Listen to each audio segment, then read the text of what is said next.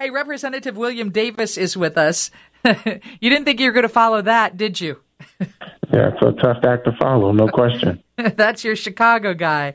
So we talked to somebody yesterday, one of the residents down there, somebody who serves on the board, and they felt that they were representing people who were not in support of a third airport. And I know you are in support of a third airport. Where does it stand now, and how likely is it that Moni's going to see this happen? Well, simply put, the bill was passed off the House floor yesterday and has now moved over to the Senate, where we hope it will do the same thing and be sent to the governor's desk, and hopefully the governor will sign it. Steve and other people have said they've been hearing about a possible airport in that area for over 30 years. Probably 40, actually. Yeah. Is there opposition, and do people feel their voices have been heard? Well, considering this has been around for 40 years, presumably you've had enough time to hear opposition, and there has been some over the years, some of the oppositions that people just don't like change.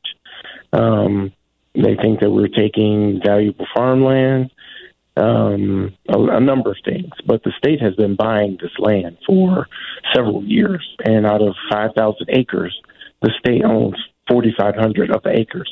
So there was always an intent to do something on this piece of land for the last 40 years, or not 40, but for the last several years at the very. And will it be mostly at the very least a cargo airport or passengers as well?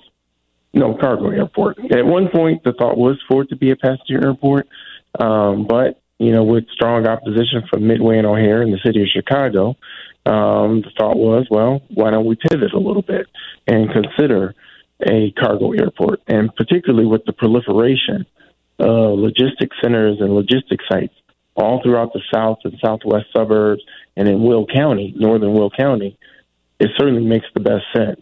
So that if nothing else, when these planes land with cargo from Amazon and other places that we want, those trucks have shorter distances to get those products in order to be able to deliver them to us. And this goes through how long before it comes to fruition? Well, I mean, it's still several years away, even to the extent in which we find a developer, which is what the legislation is about, finding a developer that will build the airport. I think there's still some other federal aviation hoops that have to be jumped through. At one point, we had done a number of the environmental impact studies. And when you don't move and actually building the project afterwards, at some point those studies have to be updated. And we are at the point in which those studies have to be updated. We've never gotten an indication from the FAA that having this airport in operation was too much for the skies around the Chicago region. They've never said that. So I think the FAA, Federal Aviation Administration, supports generally, and these are my words, the idea of having a third major airport in the Chicagoland area. And that's interesting because a lot of people identify the Rockford Airport, which is an international airport and does have passengers as well, as the third airport. Well, maybe those people in Rockford call it the third airport. I've never done so. I've never been to the Rockford Airport. It would not make any sense for me to try to fly a passenger airline out of the Rockford Airport.